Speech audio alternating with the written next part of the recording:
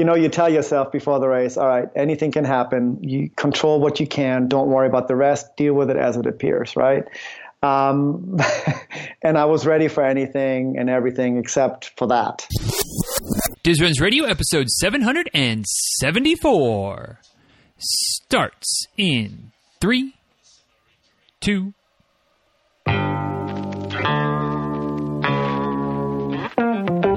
Welcome back to Diz Runs Radio, where I talk with runners from all corners of the running world about running, life, and everything in between.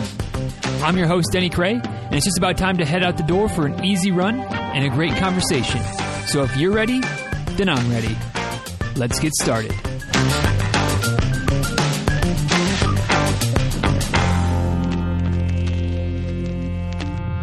Hey guys, just in case you haven't heard yet, my YouTube channel is back on track. It had been a while. I think it had been like 3 years since I had posted a video until I got dusted off the old cobwebs and started it rolling again at the beginning of September 2019. And now we're four episodes back in as this episode of the podcast drops. 4 YouTube episodes of the Ask Diz show is back, where basically it's kind of like the listener Q&A questions on the podcast, but instead of doing it podcast form, it's video. So if you have a question that you would like to ask, you can ask me via email. Send it to askdiz@dizruns.com, and I'll go ahead and answer it for you. And if you don't have a question, but you just want to kind of check out some of the past episodes and, just check out the YouTube channel, it's dizruns.com/YouTube. That'll get you there. You can go ahead and subscribe if you're so inclined. And see what comes there. I might mix in a few reviews as well. Maybe not instead of the Ask Diz episodes, but in addition to. I don't know. We'll figure it out. Kind of figuring it out as we go here. But we're a month in. I'm having fun with it, and would love to have you check it out if you're so inclined. Dizruns.com/YouTube. So now, without any further ado, let's go ahead and dive in to today's episode of the show. Hey guys, today's guest is a fellow Ultra Red Team guy, which pretty much means that he either runs really far or really fast, or in most cases, and probably in today's case, a little bit of combination of both, fast and far. It's ridiculous being around those men and women, and it's always a joy to be able to chat with one of them. Today's guest, more specifically, is currently in the process of completing the last great race, which is equal parts ridiculous, awesome, mind-boggling, and certainly something that we're going to spend a fair bit of time talking about today. So let's not waste any more time. And without any further ado, it's a pleasure to be able to introduce Mr. Martin Schneekloot to the show. Thanks for joining us today, Martin, and welcome. Thanks for having me. Glad to be here. Yeah, certainly. The pleasure is mine. And guys, if you want to follow along a little bit more with what Martin's got going on, or see some things from the past and some of the adventures that he's had, ultrakrautrunning.com is the website. That's ultra, ULTRA, kraut, KRAUT, running. Just, that one's pretty straightforward. ultrakrautrunning.com. And on Instagram, you can connect with Martin there. Just the first half of that. So just ultrakraut, at ultrakraut, ULTRA, KRAUT. As per usual, we'll have everything linked up in the show notes, which today you can get to them by just pointing your browser to dizruns.com/774, which the link will take you back there. We'll have the Cliff's Notes version, the links, the photos, all of the things, dizruns.com/774. So, Martin, the way we always start off each episode of the show is with a pretty simple and straightforward question that some people struggle with a little bit because there's a lot of good answers out there, and sometimes it can be difficult to narrow it down. But it's just to simply ask, what is your favorite distance to race and why? Sure. So there's, for me, there's 2 answers there, but really the one I want to give you is the true answer, and that's the 100-mile distance. And it's certainly not because I've mastered it. It's actually my favorite distance because I haven't mastered it. That's not to suggest that I've mastered any of the other distances, right. But, running a 50K is, to me, these days pretty straightforward, right? You train, you get your nutrition dialed in, you go out, you run hard, you finish, sometimes faster, sometimes slower, but that's pretty much it. Mm-hmm. The 100-mile distance, no matter how much I train and how I mentally and logistically prepare, there's always something unexpected happening at all times. So I kind of like that it's not just about the running, but it's about the mental game, Even if you're undertrained one day, as long as you're mentally there, you can still do well. Or even suddenly you think you've got it all figured out and your stomach goes south. There's always something to deal with. Weather, so many factors. And I think that's why I enjoy the 100-mile distance the most. Yeah, it's every so often, you crazy ultra running people come on the show and talk about the 100-mile distance as being just this awesome distance, and here I am still wrapping my head around, like I've done a handful, not even a handful, I've done 3 50Ks to this point, and I've wrapped my head around 50K, like that's like you said, it's doable. Yeah. It's still, I still definitely see it as a challenge, but it's still doable. I'm starting to sort of warm to the idea of maybe 50 miles, but 100 miles is just still beyond comprehension to me. But yeah, it's similar to what other folks say. There's always so many things going on that it's just an adventure in and of itself. Absolutely, and that's kind of what attracts me to it the most. It's the adventure. It's the just spectacular places it'll take you to run 100 miles. I don't care how bad a day you have, but if you've picked a course that intrigues you, you can't really have a bad day. Now, you might be out there longer than expected, right? But it's really hard to have a bad day when you're in the mountains or beautiful trails, whatever region of the country or the globe you're talking about. And honestly, that's what attracts me the most, and that what drives me, no matter how bad a day I may have. Gotcha. How did you get started in this sport? Is running something that's long been part of your life, or fairly new, or how'd you find your way into this crazy world that we all know and love? Well, I've played soccer for almost all my life, or football as they call it in Europe. And so running really was always more of a punishment, right? Unless you put a ball in front of me, I really had no interest in running.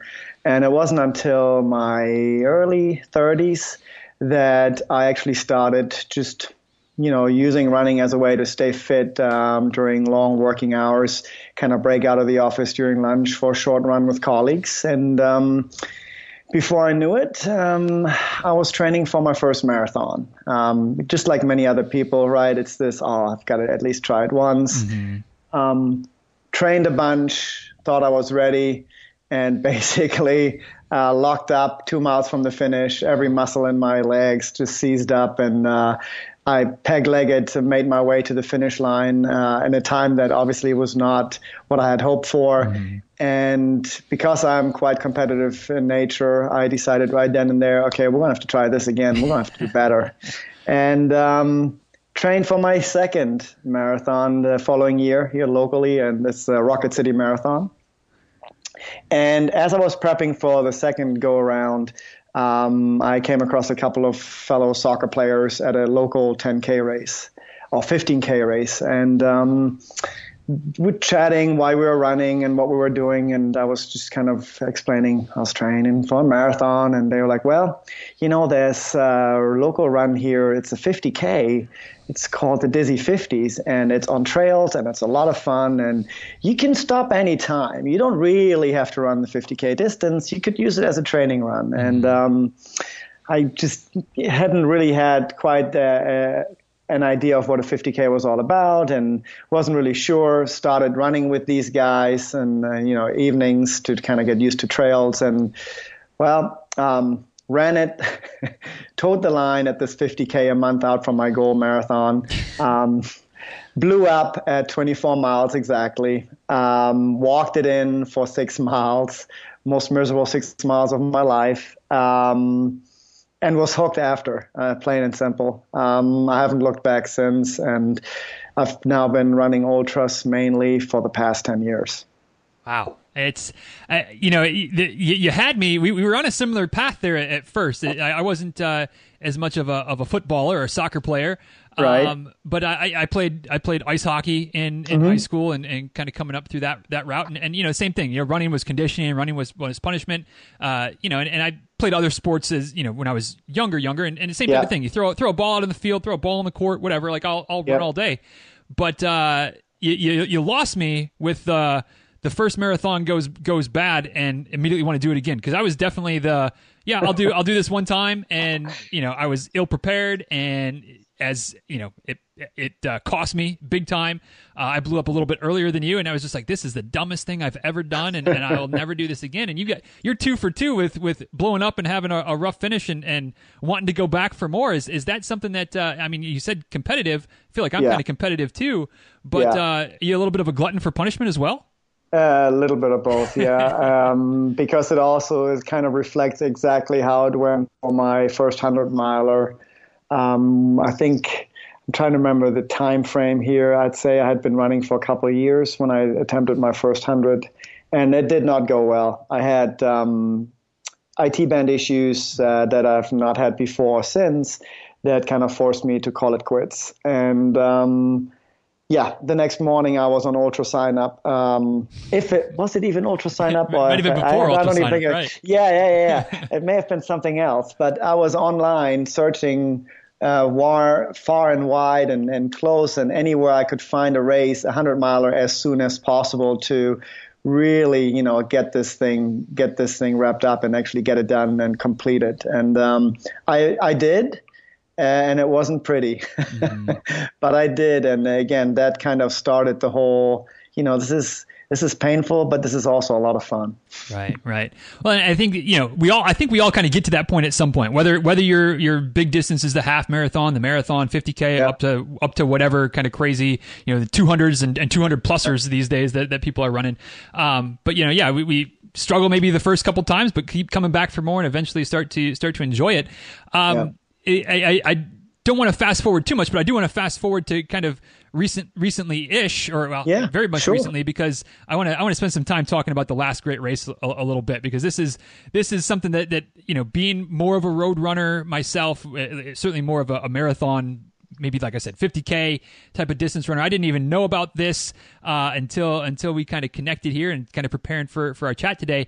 The last great race, which is running the 6 oldest, correct me if I'm wrong, but I think I'm getting this right, the 6 oldest 100-mile races in the United States, all in one season, which turns out to be 14 weeks in length. What a crazy challenge, running one 100-miler, let alone 6 of them in just a touch over 3 months. Where did this idea kind of come from to pursue something like this? Yeah. So initially, I've been trying to get into the Western States 100 for the last 5 years. And when my name was finally drawn for this year's race, I was super stoked and excited, shared it with my training buddies right away. And it wasn't a minute into me telling them about my entry into Western States that one of my friends, actually I call my friends enablers. He said, it took you 5 years to get to Western States. You ought to consider doing the Grand Slam of ultra running. And the Grand Slam of ultra running is essentially running 4 of the 5 oldest 100 milers in the US over the course of one season. And so I was like, oh, that's a cool idea. Actually, you're right, because if I have to wait another 5 years to get back into Western States because of the lottery, right, which is very competitive, I probably won't do it. So now's the time. I'm not getting any younger, right? So I did that. I started creating a spreadsheet, looking at the races I'd have to enter in the lotteries and which race had a lottery and which one didn't. And of course, started immediately scouring the internet for people that had done it before me. Being a blogger myself, I was looking for race reports and entered the Grand Slam and race reports and so forth and search, and came across a blog from a couple of guys, and I'm sorry, I don't recall their names, from 2 years ago, and they were referring to the Grand Slam and the last great race. And I was like, the last great race, what is that? And well, it's the 6 oldest races in the U.S. That all fall within a 14-week window. And so I was intrigued and started looking into it more, what races those entailed. And all of these races, just spectacular races. I hadn't done either one of them. And I thought, well, again, I'm always up for a challenge. And of course, I think the nature of an ultra runner is that we do try to push ourselves to see, how far we take this until we go no further. So I started entering all these different lotteries and before I knew it, I was one of two guys in 2019 to attempt the last great race. Wow. I mean, yeah, like I said, it's kind of mind bending just to think about doing 100, let alone 6. But then you start to get into, you make it sound like it was so easy. I just entered the lotteries and I got picked. And obviously Western States is the hardest one, but there's still several other lotteries that you have to get into. What was the logistical process, or was it, I mean, how nerve-wracking was it? Like that whole process of seeing, like, here's my goal, but it's not just a goal that's straight up in your control. Like, things have to fall in the right place. How was that kind of mindset through that process? Yeah, so I went from easy to hard, right? So Old Dominion is the only race out of those 6 races. The Old Dominion 100 in Virginia is the only race that actually just has a straight up sign up list. So you want to run the race, so you enter it, you sign up, you pay your fee, you're good to go. All 5 other races have a lottery. And so I entered these lotteries, and I'm not really one of the most lucky guys when it comes to that. Some people may disagree, but I don't feel I'm very lucky when it comes to lotteries and tickets and raffles and those things. I got lucky in most of them. And when I did not get lucky, a couple of those races provided what's called conditional entry. So what the race directors would say is, well, you did not get picked in the lottery, but if you fulfill the requirements for your challenge, be it the Grand Slam or the last great race leading up to our event, then we will have a starting place for you. And so with that, and kind of awaiting the other lottery results, I managed to get into all 6 of them, and consider myself extremely lucky, and glad that I chose to do so this year, because who knows what happens in the future.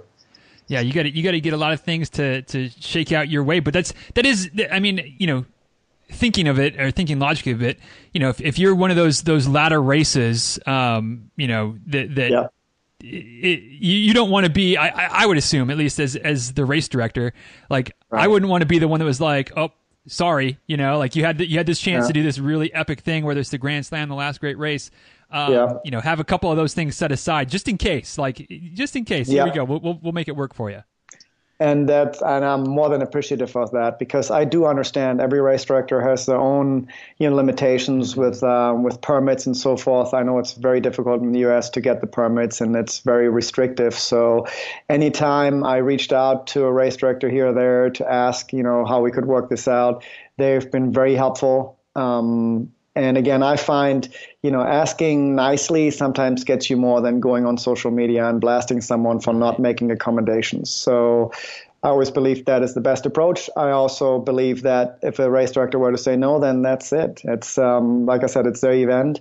I'm not, you never know what's going on in their job. And when it comes to races, like I said, it's, some of the races are very small for a reason, and some of the races are very large for a reason. So whenever they're willing to work with us runners, I'm just very appreciative, because I know what it takes to be both an RD and a volunteer. Certainly.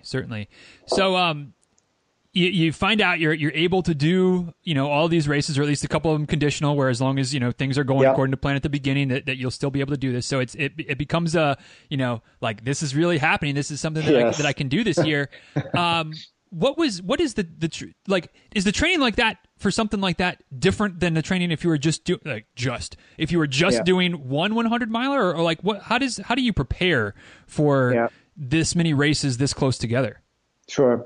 So honestly, full disclosure, there's no way you can train for 6 races. Right. There's no way to do a training plan for that. Of course, everyone has a different approach, but so the way I looked at it was at the totality. I looked at, what are the different factors of these different races? What are the characteristics? Is there a lot of running in most of the races? Is there a lot of climbing? And honestly, what ended up happening is that everything's represented in these races, from very runnable to very mountainous. Mm-hmm. So really all I try to do is to do a variety of training. in years past, I may have trained mostly focusing on climbing to get vertical gain when I ran the UTMB, for example. Or a race like the Pinhoti, when there's more running to do, I would focus on just long runs, steady runs, making sure that I can run late in the race. For this one, I tried to mix it up, basically get a little bit of both, and train towards the first 100. With the thought being that once the first 100 is done, you're essentially going into a recovery mode / taper mode until the next race. And just let your body be your guide. If you're really tired, get more sleep. If you're really hungry, eat. Right. And if you feel like going for an easy run, great. And if suddenly on the first hill your body tells you, I can't run right now, then you just walk and you cut it short and you go home and you realize, I still need a little bit more time. Right. And the reason I'm kind of going down this route, if you don't mind, Martin, is that I know that there's there may not be a whole lot of people listening. There might be few that would have the ambition of doing 600 milers in one season. But I know there's people listening that like to stack a bunch of halves and full marathons in a short window in a fall racing season or whatever. Yeah. So these, just for everybody listening as well, these are the type of things that even if your 100-miler isn't your thing, there's some things to take away from this as we go. Absolutely. So you kind of prepare for the first race as best you can, like you said, then kind of taper, recover. But what was the recovery, or what has the recovery been like between races, as far as anything that you found that maybe you didn't know kind of going in that works better for you? Or is it really as simple, as difficult, but as simple as just kind of listening to your body and letting that really take the lead and not being stuck into any one method of recovery? Yeah. So initially I tried to follow this regimen, being German, very structured, it was all right. I've got to have this recovery drink an hour after the first, and I got to make sure I sleep, and I got to make sure I only eat clean foods, no matter what my body is telling me, and do this, and don't do any running for a week, and then do a little bit of running. That pretty much went out the window after the first race, and I changed things. And again, I used to be very attached, and I still am, to my data. I track everything I do. But what I had started to do from the very first race, kind of forced upon me, was to not look at my watch at all. And I'll explain what I mean by that. So my watch died on me in the very first 100-miler, an hour into the run. Ooh. So from that point forward, I had no idea of the time of day, the distance to the next checkpoint, my pace, nothing.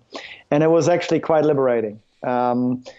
I really didn't care too much about knowing my pace, but it was obviously about knowing where I'm at in the race. And so I was forced to listen to my body, because I did not necessarily know when to eat, other than, there was no schedule. There was no, okay, it's been 45 minutes, take a gel. It's been an hour, did you take salt?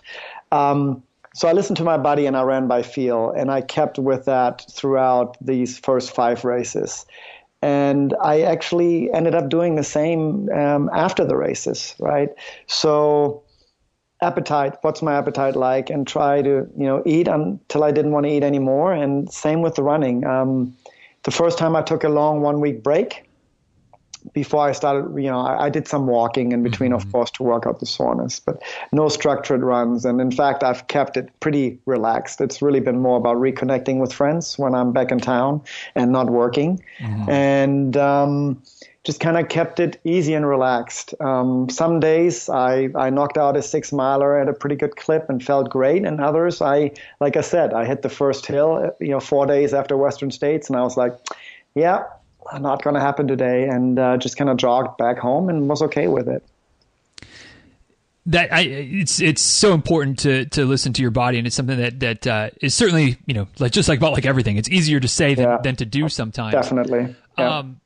Going back to the watch dying during the race, I've talked before about the trying to just roll with the punches, and especially on race day, you just kind of have to take what your body gives you, take what the weather gives you, and just kind of adapt and adjust and not try to freak out too much. But like you said, you might not be worried about your pace, but certainly knowing distance, knowing time frames for fueling, things like that for 100 mile, that's pretty important. When the watch went out on you, was there a moment of panic, or how did you respond in the moment? Yeah, so I think it was the best that could happen to me for the whole summer, because it really, you tell yourself before the race, all right, anything can happen. You control what you can. Don't worry about the rest. Deal with it as it appears, right? And I was ready for anything and everything except for that. And it took me about an hour. I would catch myself. I keep looking down thinking, did it come back to life? Did it maybe reset on its own? I kept fiddling with it for a little bit. And ultimately, after about an hour or so, I was like, you know what? This is exactly what you've been talking about to yourself, trying to get ready mentally. Things happen that are out of your control, and you just have to accept them. And really, the thing that came to mind at that point was basically telling myself, you know what? It could have been a rolled ankle. It could have been a torn muscle, a pulled muscle, but it's not. Mm-hmm. Physically, I'm still fine. I still have, everything's functioning fine. The body is working. I'm mentally there. We're just talking about a piece of equipment that failed. So just keep on trucking. And I did. I adjusted. I started running with others, kept kind of asking them, what time is it, just to try to kind of make sure I don't go too long without taking in fuel and so forth. And it worked. And again, it set me up for every race after that, whatever happens, and I'll be fine with it. And I honestly, in all 5 races so far, did not once think about quitting. And that's a big deal in running 100 mile, to be mentally always in the moment and be able to say, yeah, it sucks right now, but you know what? You're going to get this done. Yeah, that is pretty impressive. Do you have, from the mental side of things, as folks that listen to the show regularly know, that's an area that really has kind of been my weak link, and maybe it's not so much of a weak link anymore. It's still maybe not my strongest asset, but I've been trying to work on the mental side of things, and especially, quote unquote, only the marathon, like it's just a quarter of the 100 miler, but there's the mental fatigue sometimes. Absolutely. This sucks and this hurts and I don't want to keep going. How do you work the mental side of things for you in your racing and the longer distances or even the shorter stuff? Because I know you still dabble in that on occasion as well. Absolutely. I found, since we're speaking of the 100-mile distance, and I think that applies to marathons as well and other races, you have to understand and know the why for yourself. And this is not my own idea. This is something, over the years you read different articles and books and you take little bits here and there that you think are maybe useful and work for you. And I found understanding why you're doing this and making sure that you remind yourself of that while you're in this, whatever race it may be. And also having more than one goal. I've seen it within my own close circle of friends, this desire to perform a certain way in a race. And when that didn't happen, they had no backup plan to go, well, why am I doing this? Clearly, I'm not going to hit my A goal, so I'm done. Right. And I think, and that's okay. I mean, if that's your prerogative, then wonderful. But I find for 100 miles, unless you're a professional athlete, and maybe even not for them, but if you're running 100 miles, you better have more than just an A goal. Right. And to me, that's a minimum of 2 goals and a maximum of 3 goals, because it's still, you don't want to complicate things in your head either. Right. So there's for 100 miles, there's a goal of maybe run a PR or run a course PR. A B goal is things aren't really working that well, so let's shoot for the B goal. And the C goal is to always finish. Mm-hmm. And that's always my absolute bottom goal. No matter what happens, the goal should be to finish, unless they drag me off the course because I'm missing the cutoffs, right? Right. You've said a couple times in the course of the conversation that, through the first 5. So, letting the cat out of the bag as we're recording this, in case people haven't picked up on that, your 5 of the 6 have happened so far. Has it been, the first 5 and going back to the original answer, there's always something in the 100-mile distance. There's good times, there's rough patches, there's the whole gamut. That said, as much as a 100-mile can be smooth sailing, have they been mostly smooth sailing, or have you had some real struggles and maybe this isn't going to happen moments along the way so far? Yeah, so there has been all of that. So it started really, really almost too easy. And there's no such thing as an easy 100 miles, so Right. don't take this the wrong way. But the first one, Old Dominion 100 in Virginia, went as expected. I did okay to the halfway point. Never really struggled that well. I was running solo and connected with another runner. We kind of worked our way through the early night together, if you will. And when I realized that sub 24 was going to happen, knowing that I had 5 more races to do, I kind of took the foot off the gas pedal a little bit and continued running and just enjoying the time out there and finished. So all went well. I got my sub 24, was super stoked because the Old Dominion 100 only awards finisher buckles if you run it under 24 hours. So that went great. Next up was Western States, and anyone that's into ultra running has heard of Western States, and obviously there was other pressures on me as well, right? I mean, that you put on yourself. It's the big dance in the U.S., and you want to do well for yourself, and so having sub 24 at the first one, the goal here, the A goal here was to do the same at Western States, and temperatures were promising, but there was lots of snowpack on the first part of the course, the first third of the course. So 10 miles into it, I was already way off target to break the 24 hours. But with the help of my wife as crew and a very good friend of mine as a pacer, I was able to kind of get some of that time back and eventually, succeed at my A goal in breaking 24 hours. Third one up was Vermont 100, and it was either the hottest year on record or the second hottest year on record ever for that race. So what was supposed to be a fairly fast and easy course comparatively ended up being the most challenging of days in my summer. And finisher rate ended up being 48%. And there was a lot of walking towards the end of that race. And again, super thankful for one of my friends who paced me through the last 30 miles to actually get me to the finish. So squeezed in and under 24 hours in that one as well. And so now, of course, I felt I was on a streak. Big mistake. Big mistake, because next up was the Angeles Crest 100 in California. Mm-hmm. And it's the San Gabriel Mountains between the Mojave Desert and LA.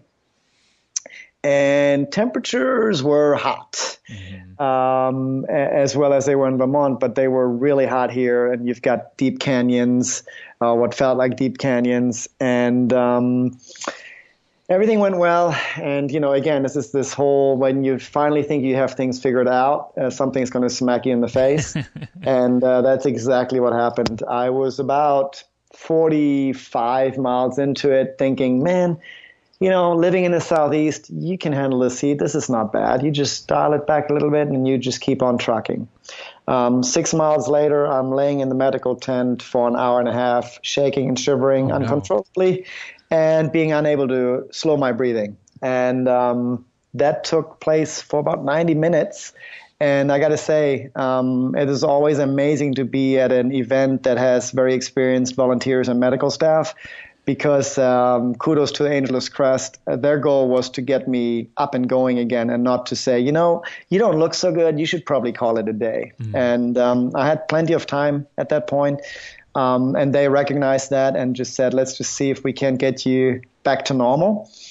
And that was the first moment when I was actually in fear of being able to complete this challenge. There's all kinds of things going through your head. I mean, as you can imagine, 6 races across the country, lodging, rental car, hotels, race fees. There's a lot of financial responsibility attached to that as well. And when you're trying to save money, lots of it not non-refundable. Right. So it was one of those moments of, well, you're not quitting, but honestly, you can't do anything if the medical staff does say, you're done for the day. You have to pack it in.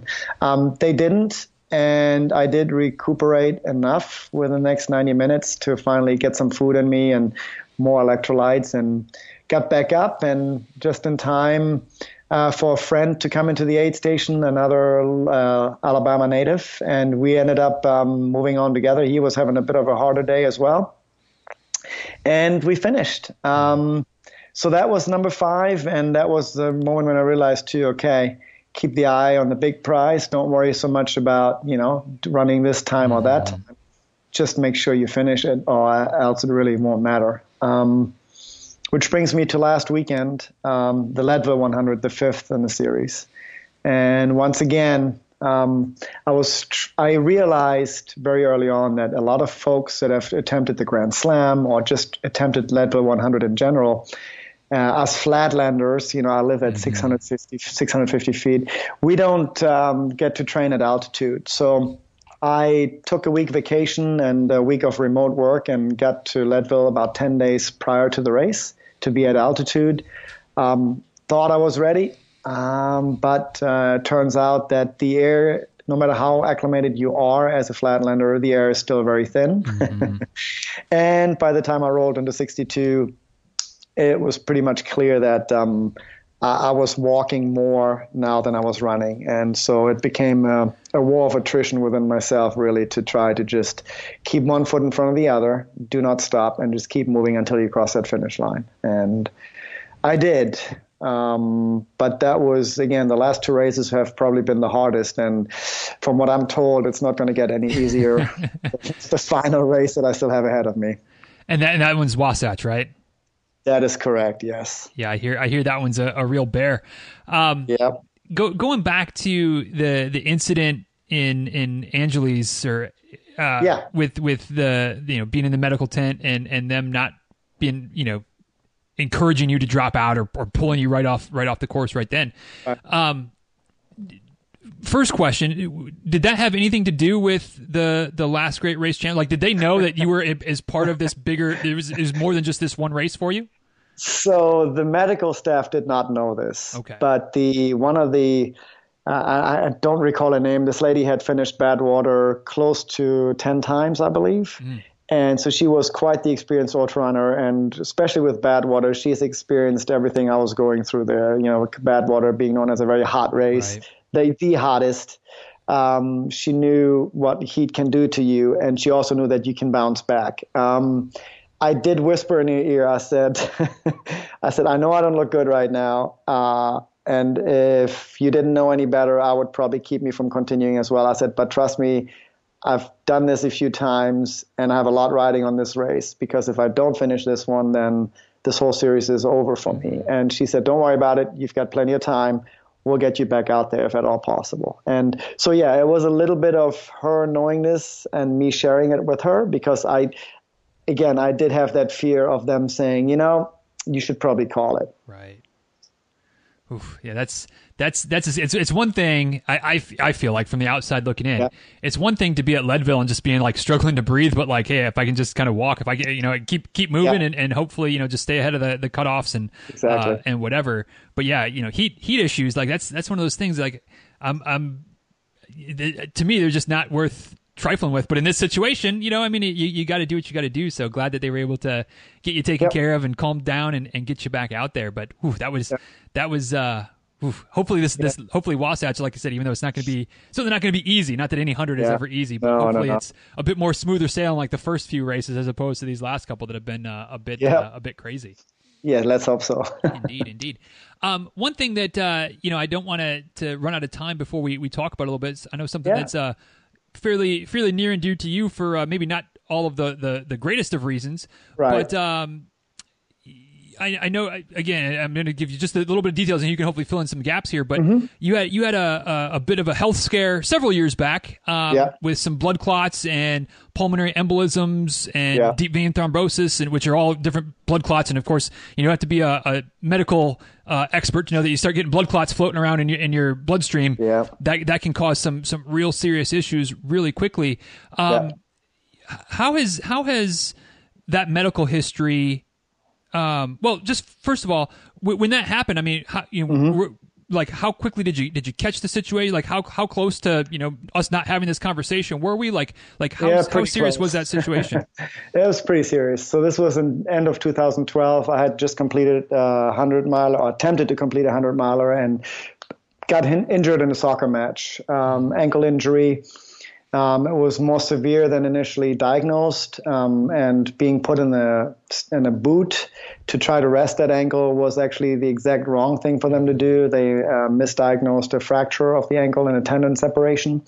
So to speed this up, so essentially misdiagnosis led to deep vein thrombosis, blood clots in my leg because of the immobility and the traumatic injury to the ankle, which ultimately moved to my lungs. Both lungs had multiple pulmonary embolisms. And it came on very sudden. The issues, which was I was feeling a difficulty breathing and initially thought I'd maybe cracked a rib or strained a muscle. And within 4 hours, I was in the ER. Again, late December, right before Christmas, 2012. And long story short, I was in the hospital for about a week, and the first 48 hours, they didn't know if I was going to leave the hospital, because they can't really do much other than give you blood thinners and hope that it doesn't break loose and kill you. And so the first 2 days were pretty traumatic for my wife, more than for me, because I was on morphine, so I didn't care. But that was the beginning of a very long rehabilitation process, because they couldn't do reconstructive ankle surgery until I was free of clots, and it required certain precautions. And so I spent the better part of 2013 not running at all and just rehabbing PT and in the pool and doing all kinds of things. So there was no racing going on in 2013. But obviously, I spent a lot of time researching this issue, and come to find out, and that's really why I would like to bring it up here, is because endurance athletes in particular, regardless of your pre-genetic disposition, we are very, what's the word I'm looking for? Susceptible, predisposed? Susceptible, absolutely. Especially after long distance running, when you dehydrate your body, and then decide to travel, be it by car or plane or train, whatever your mode of transportation, you're at a very high risk of developing blood clots in your legs. Meaning when you're very active, let's say you run 50 miles, 100 miles, you're dehydrated, you get on a plane, you don't move for 5, 6, 7 hours. It's very easy for you to develop blood clots. So the one thing I'd like to say is for folks to, if you have a moment, research it, research DVTs and PEs and how to prevent it, and do yourself a favor and buy a pair of your preferred compression socks, and make that part of your routine, that if you do travel and if you must travel within a short period after completing an ultra, wear compression socks. It'll help you, hydrate. And whenever you get a chance, stop, pull the car over, go for a little walk. It can save lives. And I'm not a very, I don't talk about this much, but I do share it when people ask, and I certainly have shared it plenty with my close running group. So just a little piece of advice. Hopefully that'll help everyone to kind of keep an eye on that. And certainly whenever you feel a strange swelling in your calves just below the knee, don't just write it off. Have it checked out, because that's usually the first sign that you're dealing with something like this. Gotcha. Yeah, it's one of those things that I think it's easy to let it fall under the radar or fall off the radar, not even think about. But especially, people are, and I'm guilty of this too. You go run a race. It's like you said, it's a weekend getaway. You're running the race. You're flying home, maybe even the same day, or driving home the same day after the race, several hours in the car, not moving. Compression socks are certainly good to help just kind of push the blood back out, which is what you need to do. Any other obviously this is very near and dear to you, since it's something that you're predisposed to as well. What other kind of things can we do to help kind of keep that keep the risk as low as possible? Yeah, hydration. I mean, that's a big one. The reason that's the first thing that's causing them, right? If you're dehydrated, blood is not moving well through your system. So make sure you hydrate, even if that means you have to get up 100 times. In fact, if you're flying back home, you want to overhydrate overhydrate to a degree, because it's also not only going to keep you hydrated, it's also going to make sure you get up while you're flying because you have to use the bathroom. Right. As silly as that sounds, but those are the key things. Keep moving whenever you can. If you're driving, pull over every hour or so, stretch your legs, walk around the car. It doesn't really take much. And just be aware of it. And if you do develop a swelling, a hot swelling or of your lower limb, below the knee in general, sometimes it can just be a pulled muscle. I'm not here to do fear mongering, right. but it can be blood clots, and I've seen it. I've seen it locally with friends where it ended up being DVTs, and not every doctor diagnoses it right away either.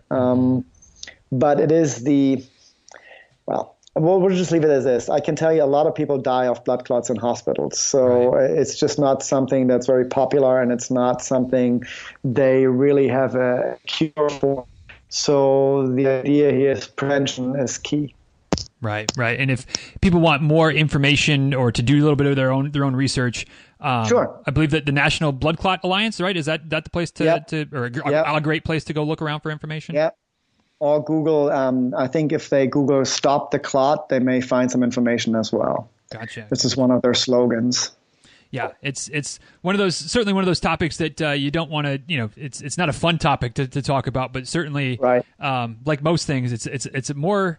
It's less painful to talk about prevention than it is to talk about what happens when you don't prevent it. And, it can be 100%. It can be something that obviously ends very, very poorly. So certainly glad that didn't happen to you. And certainly if we can, get that, message out there to everybody, just be aware. And, my personal rule, for whatever it's worth, is if I'm driving back from a race, pretty much no matter how short the drive is, every rest area, you just get out, whether you have to use the bathroom or not, just get out, walk in, walk out. Obviously just from a, try not to be too sore the next day period, that kind of thing helps. But certainly it just gets the moving, not going all physiology here, but moving gets the blood pumping, helps to push that blood out of your calves, out of your legs, which is, what the compression sleeves are trying to do as well. So just another little idea for you. Yep, it's a win-win no matter what reasons you're doing it for. Absolutely. So as we're kind of getting to the end of the tale here, Martin, we'd love to ask, and the way I kind of typically do this, I call them the philosophical questions. So it's just kind of one last question, kind of like the introductory question, very open-ended. You can take it whichever direction you want, and this is where we'll kind of wrap things up. But just be curious. At this point in your life, going back from the beginning of running, where the first couple of longer races didn't go well, and you wanted to come back for more right off the bat, and now that not that the 100-milers ever go perfectly smooth and perfectly according to plan, but I feel like you're starting to get those figured out halfway decently at least. Yeah. Why do you keep running? Why does running continue to be an important part of your life? Something that looking at your website, there's no plans of slowing down. I know there's some big goals for next year as well. Why do you keep doing it? Yeah, so it definitely changed over the years since I first started running. At first, it really was a way to get fit. Then it was a way to, compete with myself, run faster and faster on road races of any distance. And really it's morphed into more of I just love the adventure. Honestly, it's all about the adventure now and finding interesting places to run in and experience while I can. It's not everyone has that opportunity. I totally understand that, but there's adventures that don't cost any money, that you can take on your own, out on your own local forest or park or trails.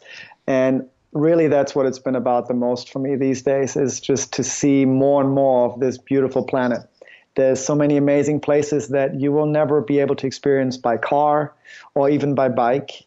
And the longer you run, the more amazing places you get to see. And honestly, that's what keeps driving me. Certainly, there's an aspect of, okay, how can I top this last adventure or this last challenge? How can I see if I can push it a bit further?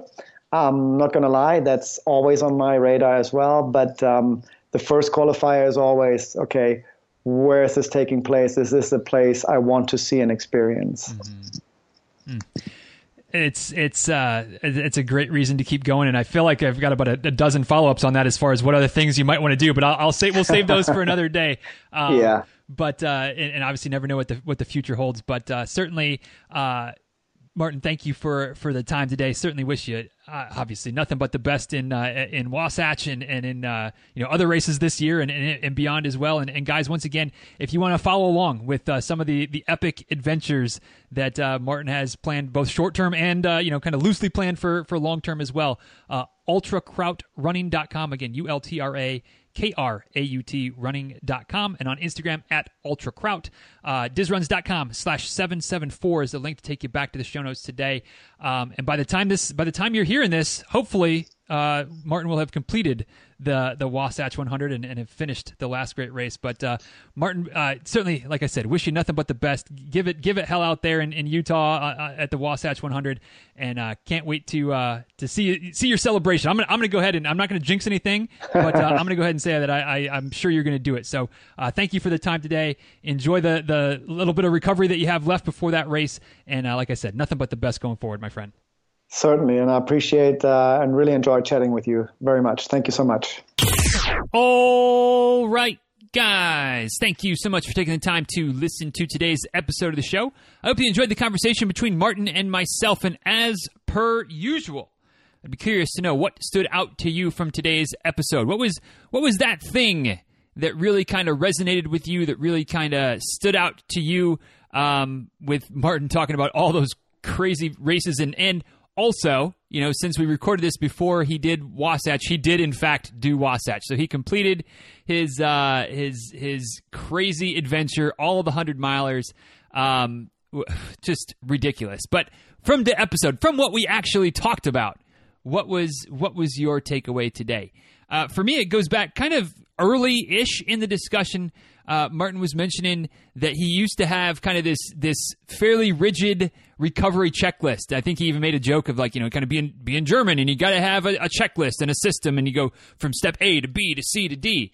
And in theory, I think that's the kind of thing that sounds good. It's like, I'm going to get X amount of sleep and not run for X amount of days and eat this and have a recovery that and massage and yada, yada, yada. We all have kind of an idea, at least there. If you've run long enough, you have an idea of some different things that might work for recovery. But then he said that it didn't take him long to realize that maybe having this rigid, pre-prepared checklist of steps to help his recovery wasn't the best bet, and kind of mentioned that listening to his body might be more important. And so, knowing some of the different, I don't want to say ideal, that was what I was going to say, but that's not the right word, but knowing some of the different modalities, some of the different methods of speeding up recovery that work, whether it is, and all these things do work, of course, sleep, being well hydrated, eating, healthy, nutritious food as much as possible, getting some gentle movement, taking some time off of not running, but maybe walking or going real easy in the pool or on the bike or something like that, doing yoga, stretching, foam rolling, massage. All of those things can help. All of those things do help. But it's not like we need to get a set A, B, C, D to maximize our recovery or to get the best out of it. Different races have different demands. Different races require different strategies for recovery. How you perform in a race, how your training went before a race. There's a lot of things that factor into how long your recovery is going to take and what the best methods of recovery are going to be. And so Martin talked about how he ditched this rigid schedule and started listening more to his body and doing more of what his body needed, listening to his body and mixing it up. And sometimes recovery from a race might take a couple days. Sometimes it might take a week. Sometimes it might take a couple weeks. It just depends on all the variables. And then, what you're going to do coming out of it may vary from one race to the next. And so while I don't have a takeaway that's like a rock solid, do this, do that, which I don't think I usually do, but every so often, in this case, it was just a good reminder that recovery after a race, whether it's 100-miler or 600-milers in whatever it was for Martin, 14 weeks, something like that, or whether it's just, you ran your first marathon or your first half marathon, or you hammered it for a 5K or whatever it is, recovery is always going to be a little bit fluid. It's always going to be a little bit different. So don't think that what you did for the last race is necessarily exactly what you have to do for this race. Listen to your body, check in, see how you're feeling, and kind of adapt and adjust and go from there. And I'll put in my plug for being pain-free +3 before you start running again, which again, that sounds like it's a one-size-fits-all rule, but it's not. It's not, because how long is it going to take you to be pain-free? Might take you 2 days, a week, 10 days, 2 weeks. Who knows? Who knows? So part of that recovery process, that recovery protocol, is to maybe not have a rigid protocol, but to experiment and try some different things. But always, always, always be listening to your body and just trying to make the right decisions, which Martin has clearly done a good job with, staying healthy through this crazy summer of 600 milers.